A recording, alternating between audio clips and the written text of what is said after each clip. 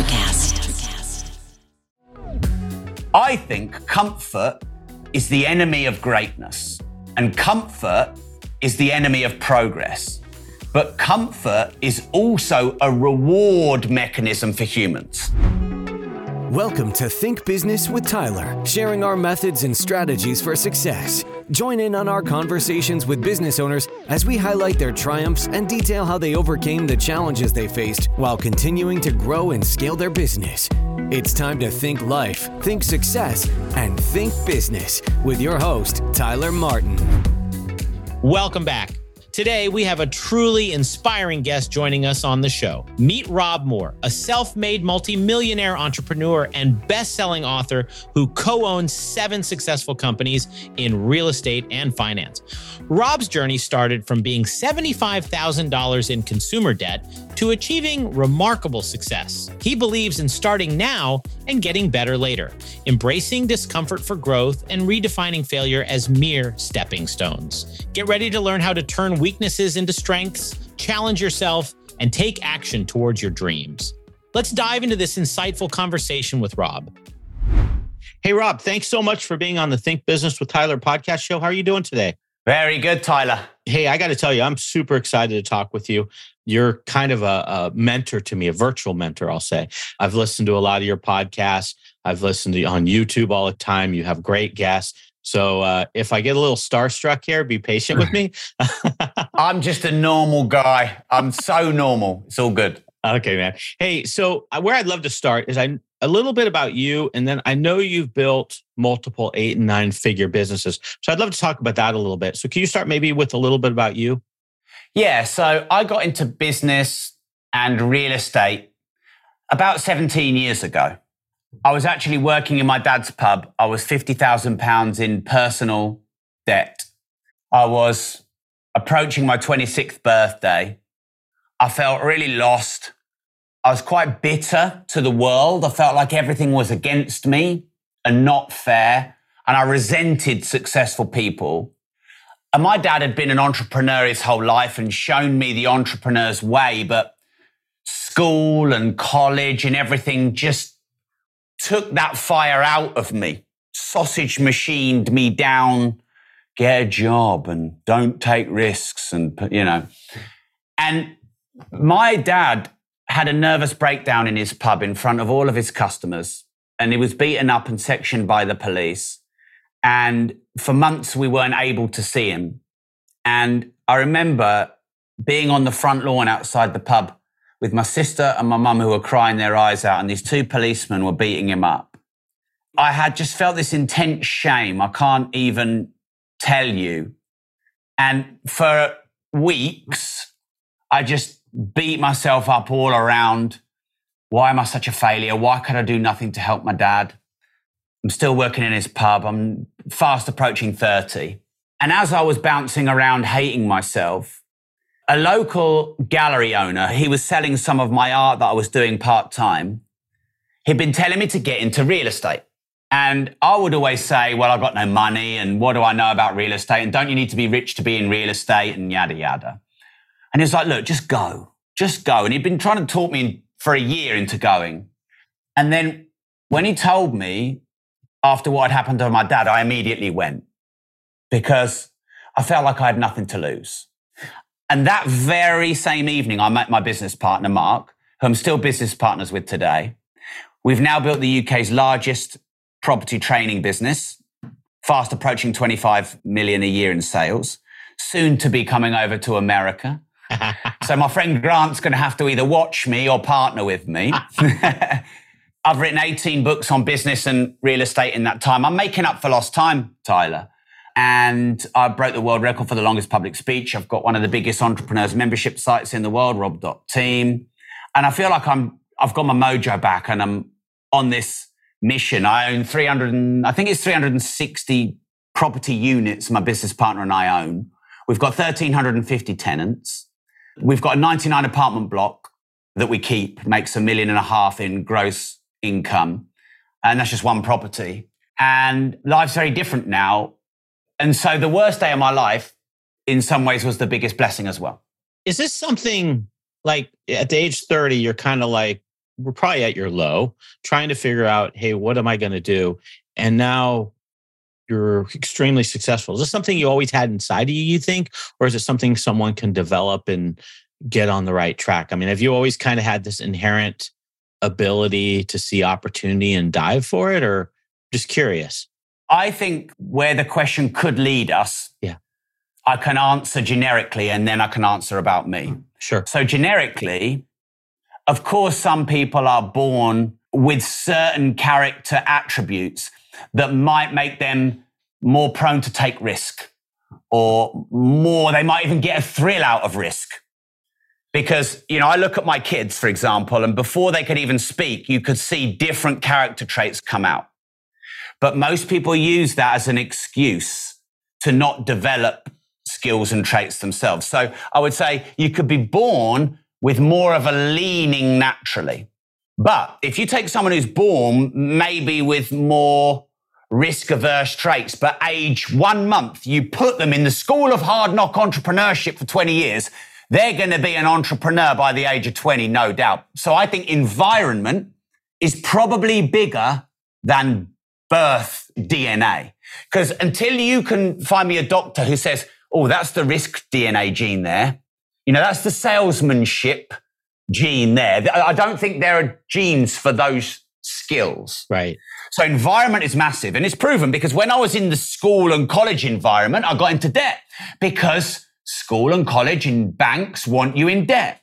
When I was raised by an entrepreneur, I was working at age 6 and 7. When I got into an entrepreneurial environment, I started to make money. So the biggest thing someone can do if they want to be an entrepreneur or they want to become successful is put yourself in that environment where there's people already there. You will become it. Now, for me, I have certain pains and voids which drive me, Tyler. So I used to be the most overweight kid in my year at school for 3 years. And so I have this hole in me that wants to prove that I'm worthy of respect and admiration and that I'm not useless and I'm not picked last. And it's funny because I'm 44 now, but sometimes I still feel the shame that I felt when I was 12. Wow. And that is such a driver, which I used to hate about myself. But, I broke the world record for the longest public speech. I've just taken on a fight with someone who's 25 kilos heavier than me. I built the UK's largest property training business. I wrote the UK's most successful book on money. And I did all of these things because I have this void and pain inside me, which I need to keep filling. Some people say, I'm really motivated, when people tell me I can't do it. Just tell me I'm going to fail and that motivates me because there's a void in them. Right. So I think if anyone's lost, not feeling good, not feeling like they're achieving, you want to attach success to your voids because your voids drive your values. And what you value is something you're trying to fill and fulfill in your life. Once it's fulfilled, the value goes and the driver goes. So it's like, people, they go down the gym twice a day because they want to go out and date. And then they get into a marriage and then they get overweight and lazy. And then they divorce. And then at 50, they're back down the gym and they're back on social media because there's a void that they're trying to fill. So I guess I turn my pain into gain. Right. But for you, once you reach this pinnacle, I mean, you've got so many things that you've been successful at. Do you think you'll ever get to a point where it'll be like, okay, that fight to want to prove that you can do anything? Do you think that'll go away because you've accomplished so much? Or do you think you always have that in you? No, it'll never go away. Okay. And I'm okay with it. Okay. I've gone to that dark place in my soul and I've faced it. And I know that that's how it should be. Because it's funny, Tyler, you said, I've got to the pinnacle. I don't see that I've got to any pinnacle. I could name authors who've sold more books than me. I could name, my friend Grant Cardone in America. I think he's more like 70 million, 50 million in his training business. You name anything I've achieved and I can pick 10 people who've done more than me. So I'm not that guy who thinks I've achieved and I'm at the pinnacle. I'm that guy that thinks, there's more to do today. And I come from a place of, I must work harder. I must do more. I must be better. And that can be draining at times, Tyler, and there can be a lot of self-loathing and criticism. So I had to go to that dark place in my soul and go, look, as a man and a human, you're good enough. But as an entrepreneur, keep hustling. And that balance between, being okay with who you are and loving yourself for who you are, but still you need the whole to fill. Because here's the thing, like a lot of people think to start a business, you need a load of money. But actually, if you're in debt and you're at rock bottom, that's hunger. Right. And the more hungry you are, the more you're going to hunt. So actually, me being in debt gave me hunger. If anyone's struggling, you can turn that hunger into gain. Yeah. What do you say to people that maybe they have drive, but maybe not at the level you do, where they do become complacent or comfortable when they get to certain levels? Is there anything you can do to mitigate that other than getting down to the bottom where you're hungry and you're poor? How can you find that moderation where you're still pushing, but maybe not at the level that you are? Well, first off, when people say that person has drive, that person's lazy. Yeah. I don't agree with that. I think you could take what we perceive to be a lazy person, get them doing something that they love, and all of a sudden they're driven. So entrepreneurs all look at people who've just settled for an average job and say they're lazy. But they're not lazy. They just haven't chosen yet to be driven in business and entrepreneurship. But they'll show driven qualities in other areas. And the reason I say this is because you can't label someone driven and someone lazy. You can label someone driven as an entrepreneur or lazy as an entrepreneur. So that's that element dealt with. So don't label yourself. My son's 12 and he keeps telling me he's got ADHD. I'm like, you've not got ADHD. Stop labeling yourself that you've got ADHD. You have not got ADHD. You're 12. You don't want to sit in Latin. That's normal. Right. I would have ADHD in Latin. We all would. Because I don't like it. Right. Right. Now, when it comes to comfort, this is a different thing, Tyler. Now, I think comfort is the enemy of greatness. And comfort is the enemy of progress. But comfort is also a reward mechanism for humans. Right. So what I try and do is set myself a meaningful challenge that makes me uncomfortable. So like 15 weeks ago, someone challenged me to a fight. I've never had a fight before. I accepted. I've got 7 weeks left. I've lost over a stone. My boxing skills are pretty good. There's going to be 1,600 people there. I'm going to raise 130 grand for charity and I'm going to win the fight. And that has challenged me in ways, Tyler, that, we haven't got long enough to talk about. Sure. But it has got me fit and fast, and I'm going to raise a lot of money for charity. So I intentionally made myself uncomfortable. So what most people do is seek out comfort, but true entrepreneurs, they seek out discomfort. They say yes to hard things. They set big goals and challenges. So if anyone is comfortable and complacent, think, where could you challenge yourself? Maybe write a letter to your boss with your resignation letter in it. Don't you do it, Harry. But maybe write a letter and give it to someone and tell them to post it in a year. And now start your side hustle. Shit's going to change when you do that. But that's scary. Absolutely. But you only get growth in uncomfortable and scary. You don't get growth in comfortable. It's funny. There's like a reoccurring theme when you say, when you're at the point of hunger, you suddenly have the desire to push yourself. And when you're in your uncomfort zone, your desire to push yourself, there's kind of a theme there for us humans and how we kind of get to the next level. Yeah. And that never changes. Like what people are looking for is the destination. The pinnacle. You said that, I'm at the top of the mountain. No, you're not. You're at the top of a hill. You haven't even got on the mountain yet. And you're at the top of the mountain. But now you've got Mount Everest, and now you're at the top of the Mount Everest, and now you're like, well, what's next? That's human nature. I believe that's evolution forcing us into growth. So the savior to comfort and complacency and apathy is challenge, because in challenge you grow. And I'm going to say something which I think most people would not disagree with me. The greatest feeling in our lives, like everyone think now about some of the greatest feelings you've ever had. My guess is they were immediately after something very hard, not something very easy. Like think of the things that you felt the most like, wow, this is unbelievable. And you felt that you'd achieved something great. Days, weeks, and months before it was hard. Like the biggest and best things I've done in my life have been the hardest. And the reward is the greatest in relation to how hard it is. Like, you don't just raise 130 grand for charity. I did it when I did the world's longest speech. I broke the world record for the longest speech. That was hard, Tyler. That was hard. I had out-of-body experiences and visions. I lost my voice completely. And now I'm about to have a fight with a guy 25 kilos heavier than me. That is hard. And I'm training like I'm fighting Floyd Mayweather. But when I win that fight, and then there's the 130 grand for charity, I'm going to feel amazing.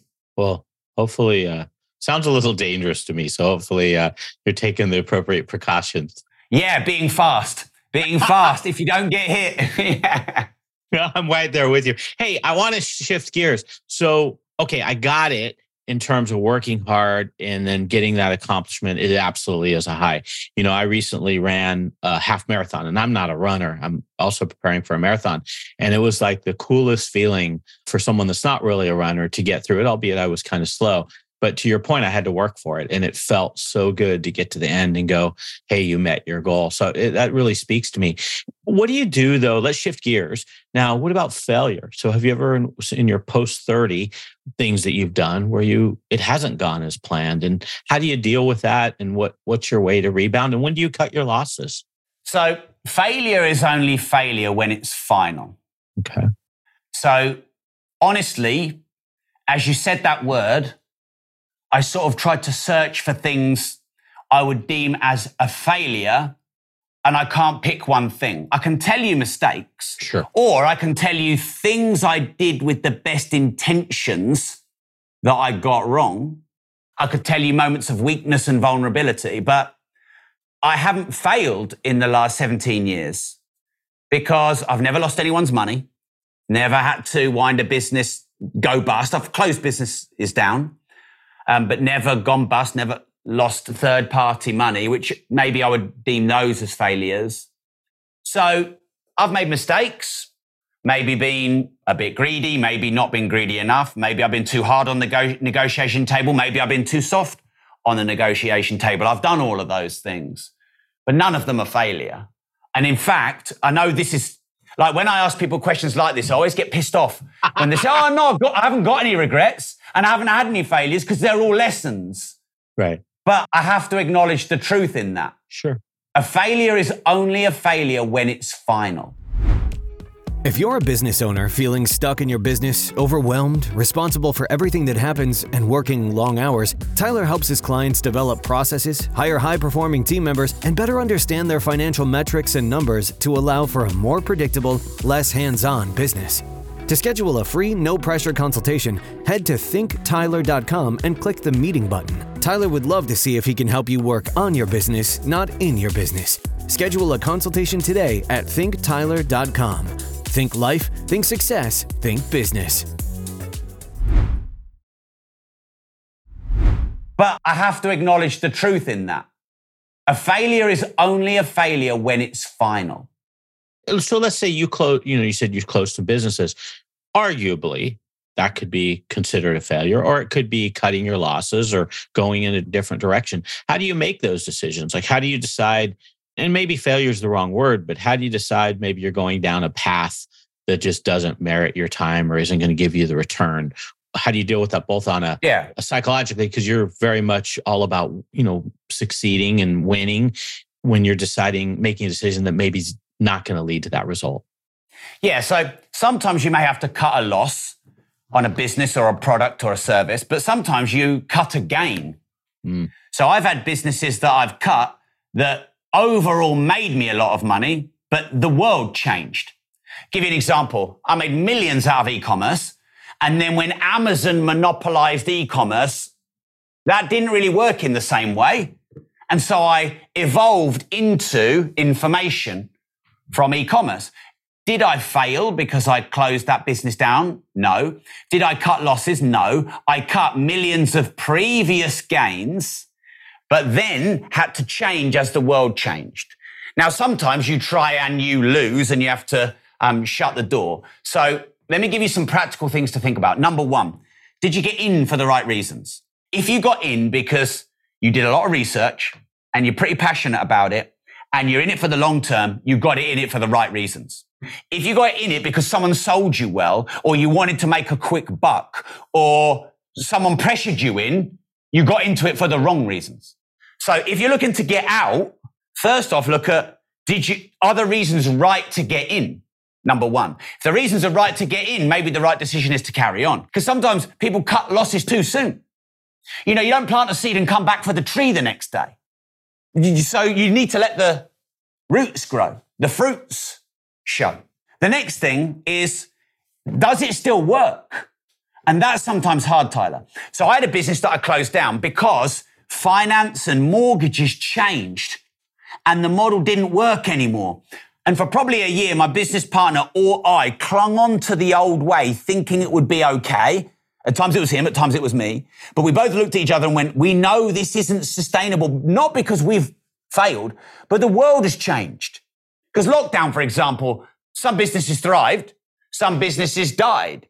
So the next thing you've got to be honest with, does this still work? And if it doesn't work, evolve. So to me, shutting a business down isn't failure or closure, it's evolution. So I had a portfolio building business, which was one of my main businesses, 10 years ago maybe. And it did really well for years and made millions, and then quickly didn't work. And within a year, I'd evolved that into education. And, the education business makes a lot more now. Sure. Earlier on the show, you talked about risk. Is your style when it comes to risk, are you like calculate really heavily and decide if you're going to move in an area? Is it more of a gut thing? How do you approach taking on risk and maybe going into a new area? Well, I have a business partner who's relatively risk averse. I have a wife who's relatively risk averse. And I have an MD who's relatively risk averse. So I kind of let them do the diligence, research, think about it, talk about it again, talk about it again, talk about it again. And while they're doing all that, I say yes or no.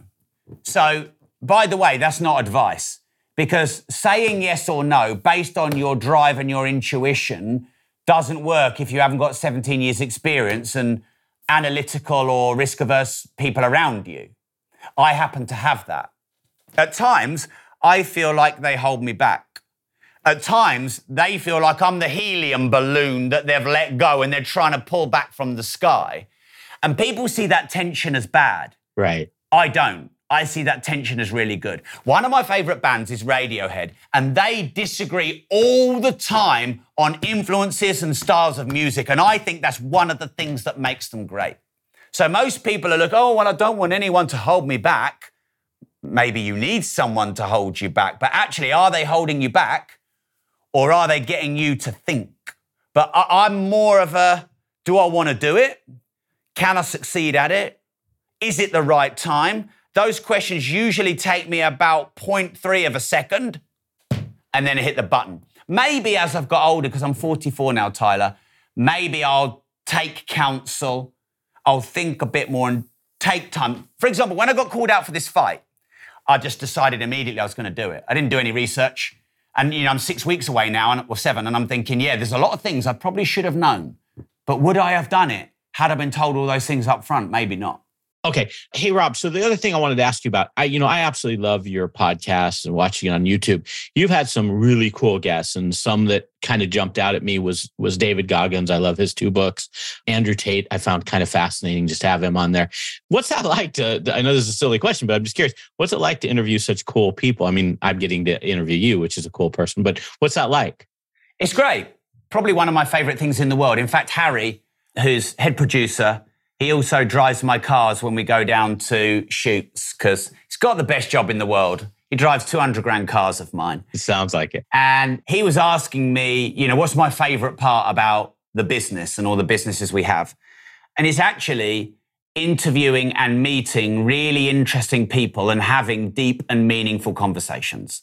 That's my favorite thing. Now, some of them, like Andrew, I stay in touch with. In fact, now I make more of an effort to stay in touch, and we make sure we swap numbers after each, because sometimes my manager or producer, they're the ones that do the back and forth. But I make more of an effort now to connect with the person on a human level afterwards and stay in touch. So what is better in life than meeting really interesting people and having deep and interesting conversations? There's not much that's better than that in life, because sometimes we forget that business is still about people.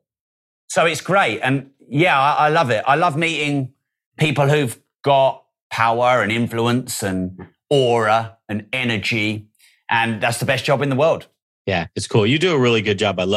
I was recently, I can't say I'm a longtime fan. I recently became introduced to you and I started just kind of absorbing all your content. And you asked some really great questions. You make it very conversational. So I think I'm going to try to emulate your style a little more if I can get there. Hey, so just in terms of wrapping up, I always like to end with a question around either a business or a life tip, something in your journey that you can share with us that we can maybe apply to either our business or our personal life. Is there anything you have off the top of your head? Yeah, there's something that's very simple. I'd love to sit here with my big grey beard and cross my legs and tell you something so wise that Tyler's jaw you could hear hit the desk. I would love to. But unfortunately, my wisdom's more simple than that, Tyler. Do it now. JFDI, just fucking do it. JFDS, just fucking do something. We're all putting off life. We're putting off a hard conversation with someone. Do it now. And then all that pain and emotion around it will disappear. We're putting off a life experience. Go and live it now because you don't know when your last day is. We're putting off start a business. Start it now, even if you don't know everything you need to know. I wrote a book called Start Now, Get Perfect Later. And stop putting it off and do it now. That I don't know anywhere in life. Say I love you to someone, you want to say it, but you don't know why, but you haven't. Learn about investing and go and buy a property. Just go and do it. What's the worst that's going to happen? And in 99% of the time, doing it now pays. Love it. That's a strong one. Hey, your website is robmoore.com. I'll put this in the thinktyler.com show notes. Your podcast, Disruptors, awesome podcast. And then you also have another podcast, the Money Podcast, which is also pretty cool. I listen to a few of those. I need to listen to some more of those. Anywhere else, if people want to reach out to you, you'd like them to go to, Rob? Well, look, they're going to get probably 1,000+ hours of content just from those, maybe more, because I've been doing content for a decade. But, on social media, I'm pretty active on all the socials as well. And most of my handles are Rob Moore or Rob Moore Progressive. But that's all good. I've written loads of books on business. You can find them by just typing my name in, Money, Life Leverage. They're all there. Okay. Well, hey, good luck on your boxing event here that you got coming up. Is that going to be on TV for the people in the States? Can we see that? Is that going to be anywhere? No, we've managed to sell nearly 1,300 tickets and we've still got 7 weeks left, which is not bad for two guys who aren't boxers. But, well, look, maybe if we sell out the tickets in a couple of weeks, we might go to a live stream. But it's on July the 1st. Leeds, Leeds.com, if anyone is in England. Okay. Well, good luck. I hope you're the last one standing. And thank you so much for being on the podcast and sharing your time. Thank you to you too, Harry, the producer, for setting us up. And hope you guys have a great weekend. Thanks, Tyler. Thanks, everyone. Take care, guys. That's all for this episode of Think Business with Tyler. But we have plenty more resources to help you in your pursuit of business excellence on our website at thinktyler.com. If you'd like to be featured in a future episode of the show, feel free to reach out to us on social media at think_Tyler. We look forward to helping you think life, think success, and think business.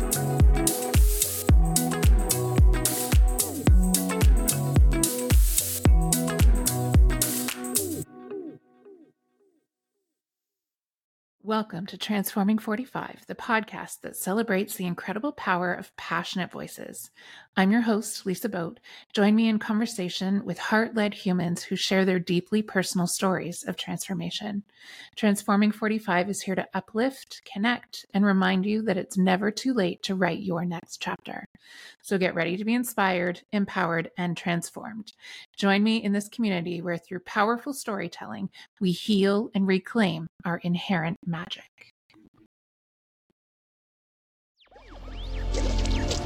Electricast.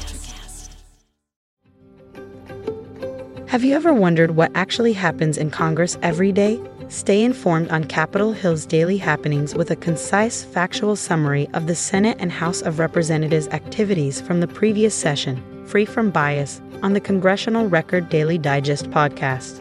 Subscribe on your favorite podcast platform and discover the process from the heart of U.S. politics. The Congressional Record Daily Digest, an Electricast production. Electricast.